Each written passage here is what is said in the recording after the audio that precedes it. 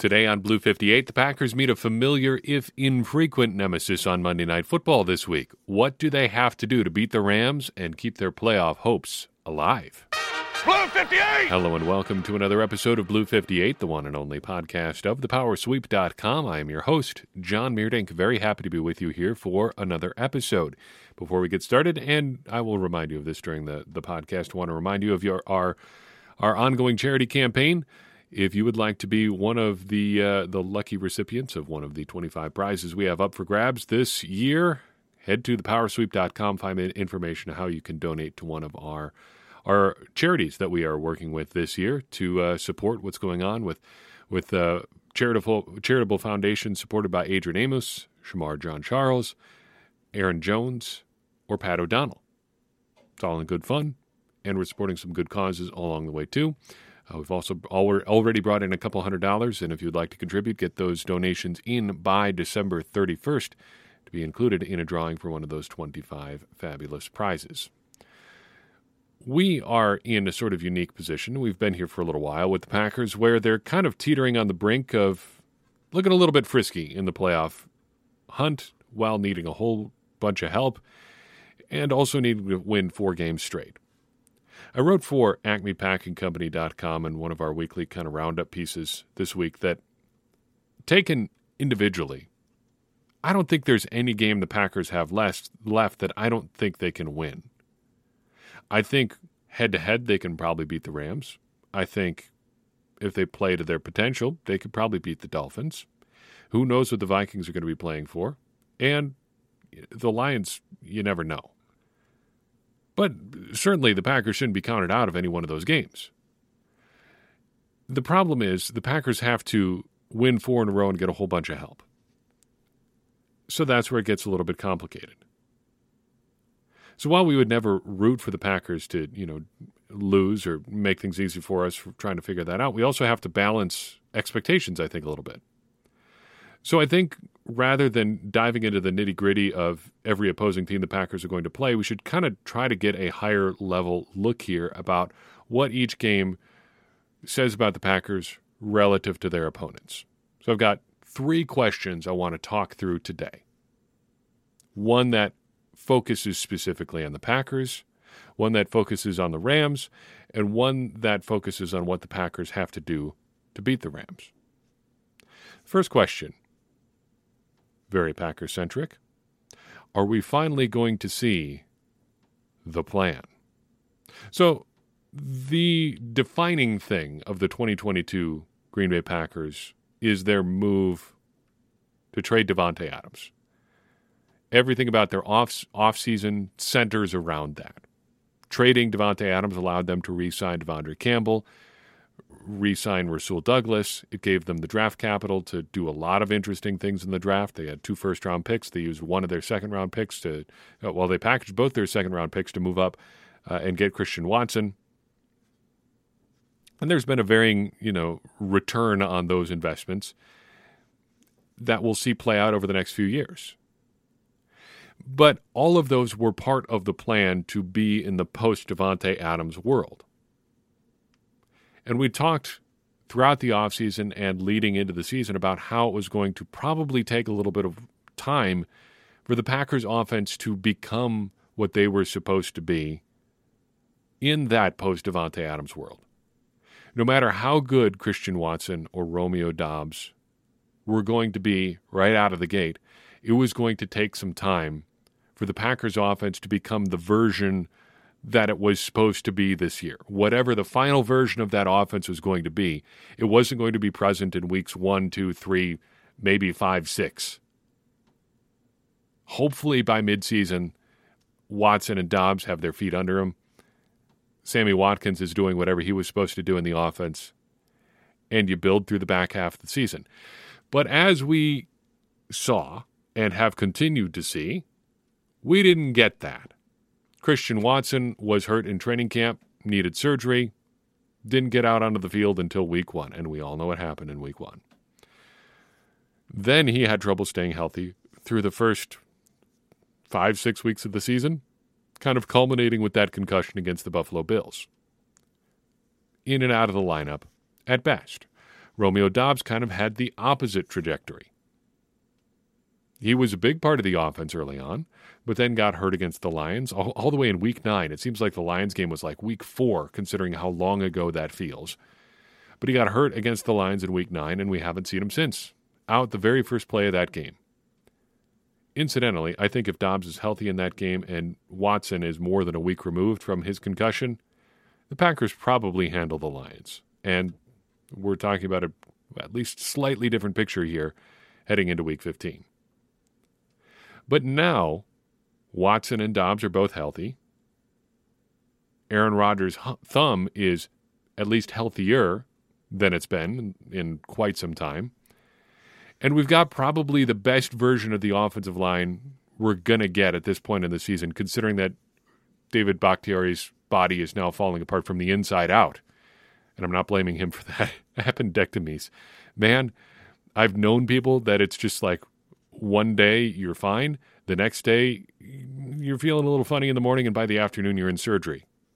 The doctor's saying, yeah, pal, your appendix tried to kill you today. What caused it? Who knows? But we've got Zach Tom at left tackle, Elton Jenkins in his comfortable spot at left guard, Josh Myers, for whatever that's worth, at center, John Runyon at right guard, and Yosh Nijman at right tackle. The offensive line is at least stable at this point.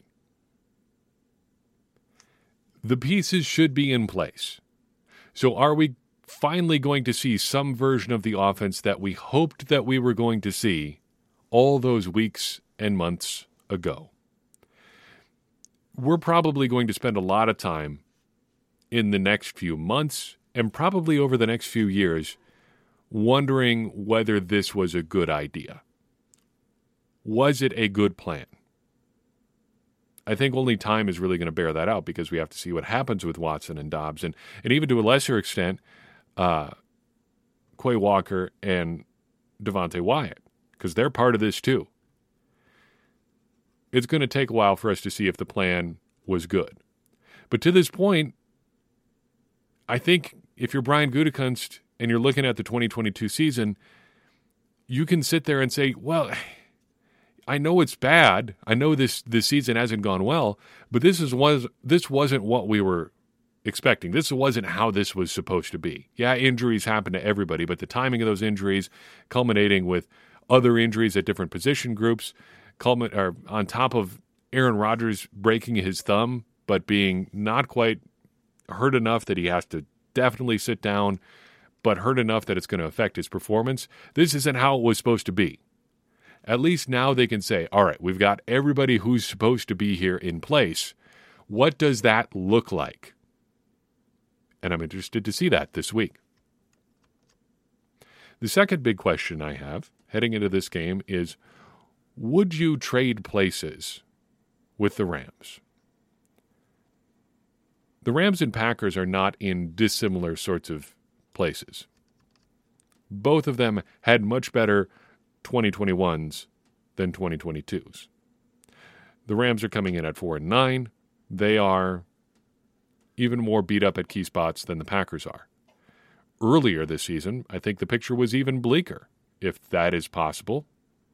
They were starting like USFL caliber guys on the offensive line at points. And Matthew Stafford's injury situation hasn't really gotten better. There are fairly strong arguments saying that he probably isn't going to play football again. I mean, you talk about the words bruised spinal cord, and you can see why. But there's a key difference between the Packers and Rams from last season. The Rams won the Super Bowl, and the Packers did not. The Rams won the Super Bowl not exclusively, but in part because they really went for it last year. They gave up a boatload of picks to get Matthew Stafford. They gave up even more picks to get Von Miller.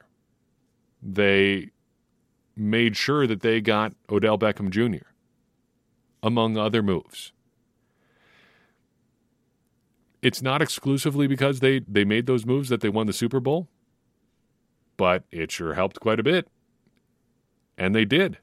They won the Super Bowl. And they've got a slogan for it as well. You know the slogan? If you don't, You're not going to hear it on this podcast. But now the Rams are kind of gutted.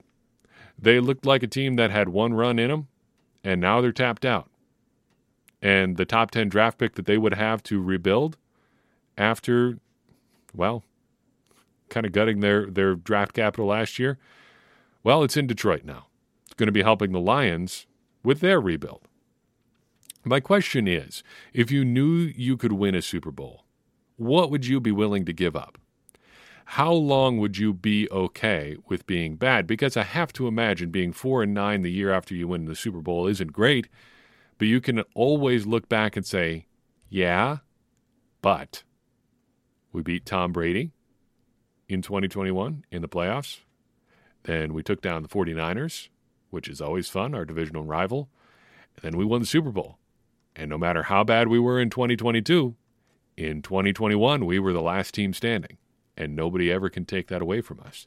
So what would you be willing to give up? How long would you be okay with being bad? Are you okay with a year, like the Rams are having? 2 years? 3 years? How long would you tolerate being in they have no chance of winning the Super Bowl mode before the glow of that single championship wears off? I say this all rhetorically because I don't even know what my answer would be. Because, I mean, I've been lucky enough to see the Packers win 2 Super Bowls, 1996, 2010. If you told me that I could have guaranteed a Super Bowl in 1996, how long as an elementary school kid would I have put up with being, like, abysmally bad before the good feelings that came with winning that Super Bowl wore off? I don't know if I have the answer. I can't say the same about 2010 either. I mean, I can say the same for 2010 as well. Like, I don't know. It kind of gets to that old question of whether you'd trade places with Giants fans, because they won in 2007 and 2011, as Packers fans are all too familiar, but they would have had practically nothing to show for the rest of the years, pretty much before or since then. I mean, dating back to the Parcells era, from then to 2007, it was pretty bleak. And then other than 2007 and 2011, it's been pretty bleak. If you could have guaranteed the Packers winning a Super Bowl in 2014, say, would you trade having at least a partial chance at winning Super Bowls in 2016, 2019, 2020? Because the Packers had shots in those years. They were in the NFC Championship game. Sure, 2016 and 2019, they bluffed their way there a little bit. They were not necessarily the best team in the world, but they made it there. In 2016, they dragged themselves, clawing and screaming, all the way to the NFC Championship game in Atlanta. And they just ran out of gas there. But they were there, and, you know, a couple things break your way, you never know. But they at least had a chance, and they had a chance in 2019, and they definitely had a chance in 2020. Would you have traded those chances for a guarantee? What would you trade for a win in 2020? If you could go back in time and say, okay, you know that Scotty Miller's going to go deep. You're on this third down right before the first half. What do you trade to have Adrian Amos step in there and pick off that pass? Heck, let's just really ice it. Pick it off and run it back for a touchdown. He stiff-arms Tom Brady into the turf, like stomps on his throat on his way to the end zone. The Packers gut the Buccaneers at Lambeau Field. It's 56-3, and they go on and win Super Bowl, whatever that would have been. Rodgers throws 7 touchdowns as they obliterate Patrick Mahomes. How long would you accept the Packers being bad? I don't know. I don't know what the answer is. Before we get to the final thing I wanted to talk about today, I wanted to remind you about our charity situation. Again, we are collecting funds for charities supported by Adrian Amos, Shamar John Charles, Aaron Jones, and Pat O'Donnell. That is the Adrian Amos I'm Still Here Foundation. Shamar John Charles is working with the Wisconsin Alzheimer's Foundation. Aaron Jones is working with his A&A All the Way Foundation, and Pat O'Donnell is supporting the Vince Lombardi Cancer Foundation. We have information on how to donate to all of those charities at thepowersweep.com. I also have a link in the description of this show. Take a look at that. Consider supporting us. Consider supporting them. And we'll try to make it worth your while if we can do that. Last question about this final question in this podcast. As the Packers prepare for their final 4 games of the season, what do the Packers have to do to take care of business against the Los Angeles Rams? They're going for it. The Packers want to try to win out and make the playoffs. So what do they have to do this week to win this game? We've talked about how we're not sure they can do it 4 in a row. What a tall order that is, even if they do.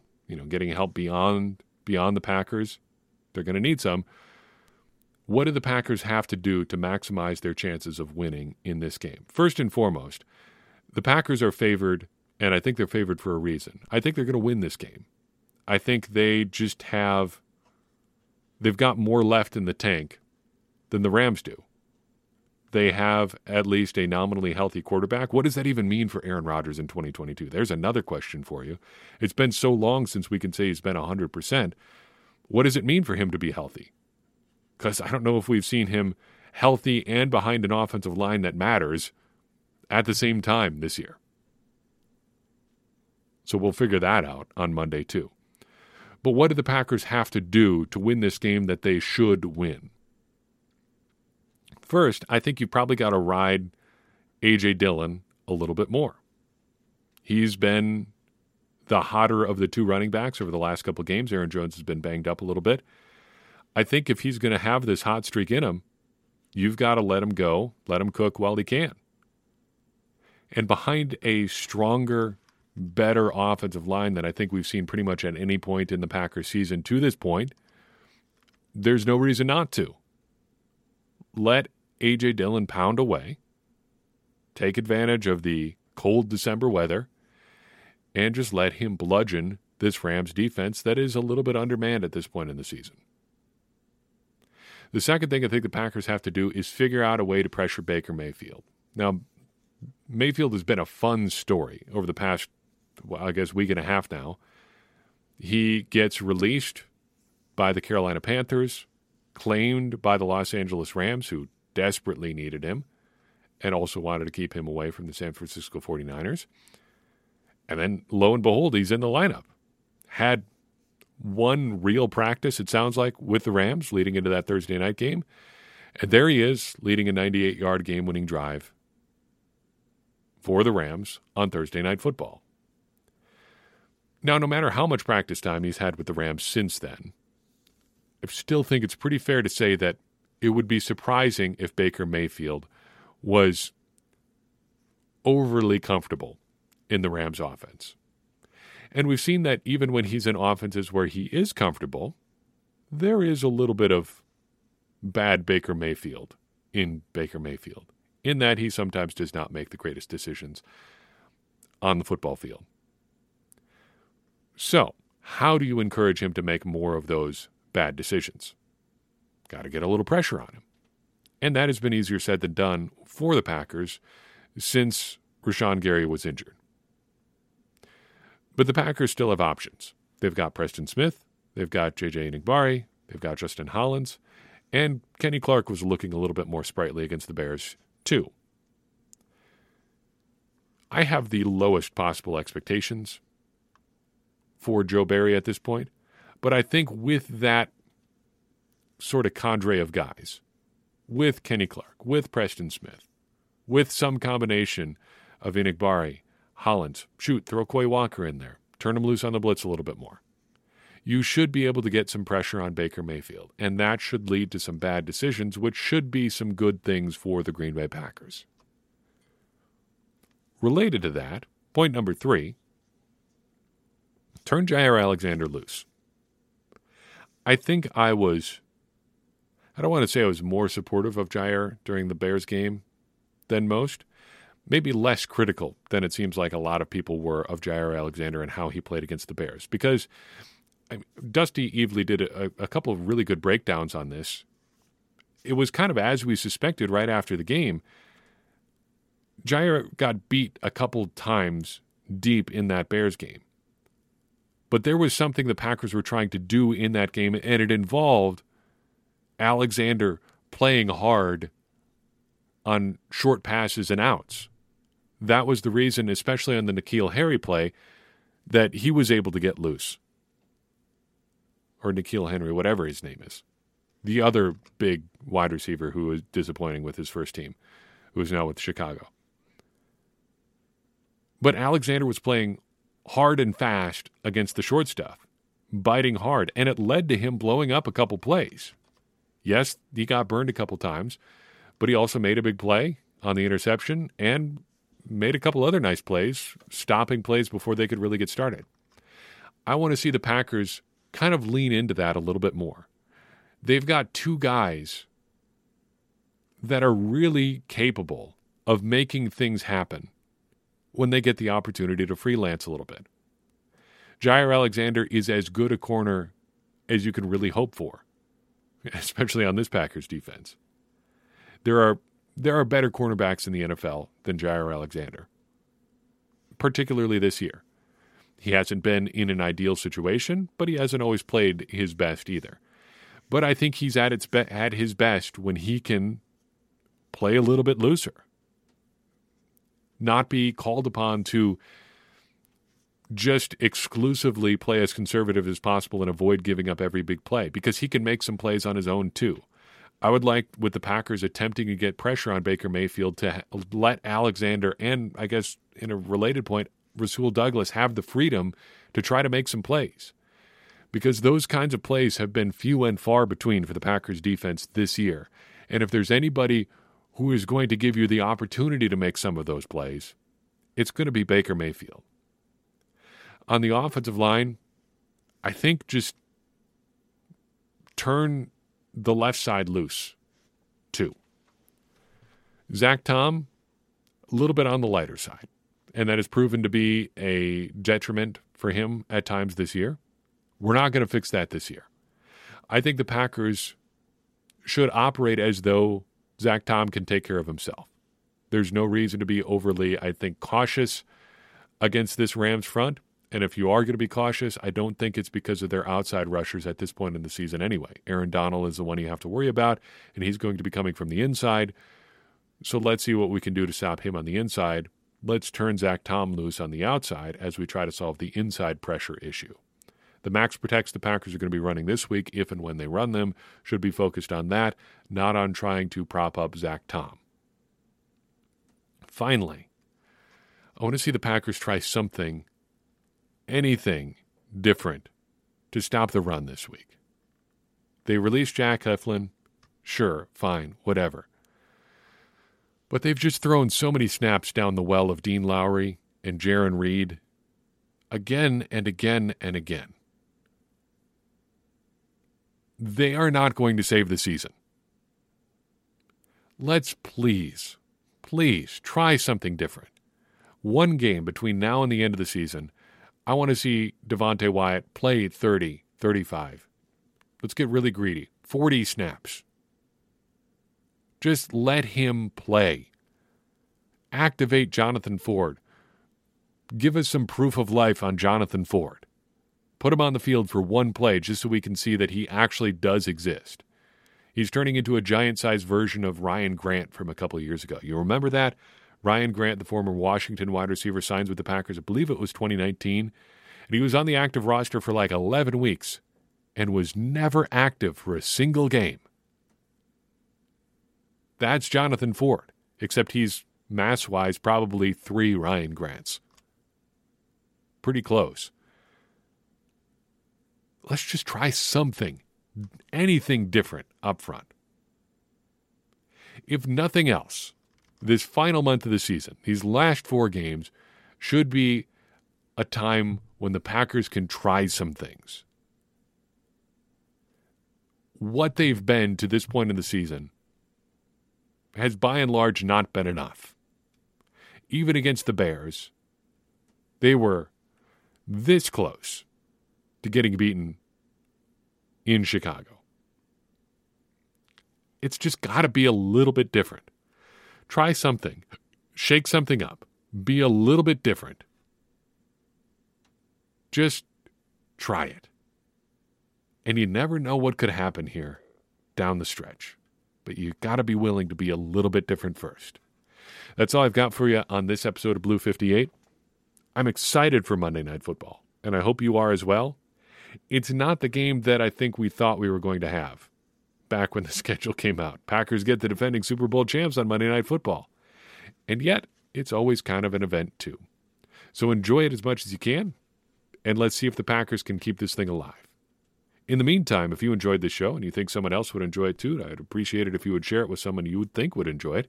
It's going to help more people find the show, and it's going to get more people involved in this conversation that you and I are having about the Green Bay Packers, which in turn is going to help all of us, me included, become smarter Packers fans. And as I always say, smarter Packers fans are better Packers fans, and better Packers fans are what we all want to be.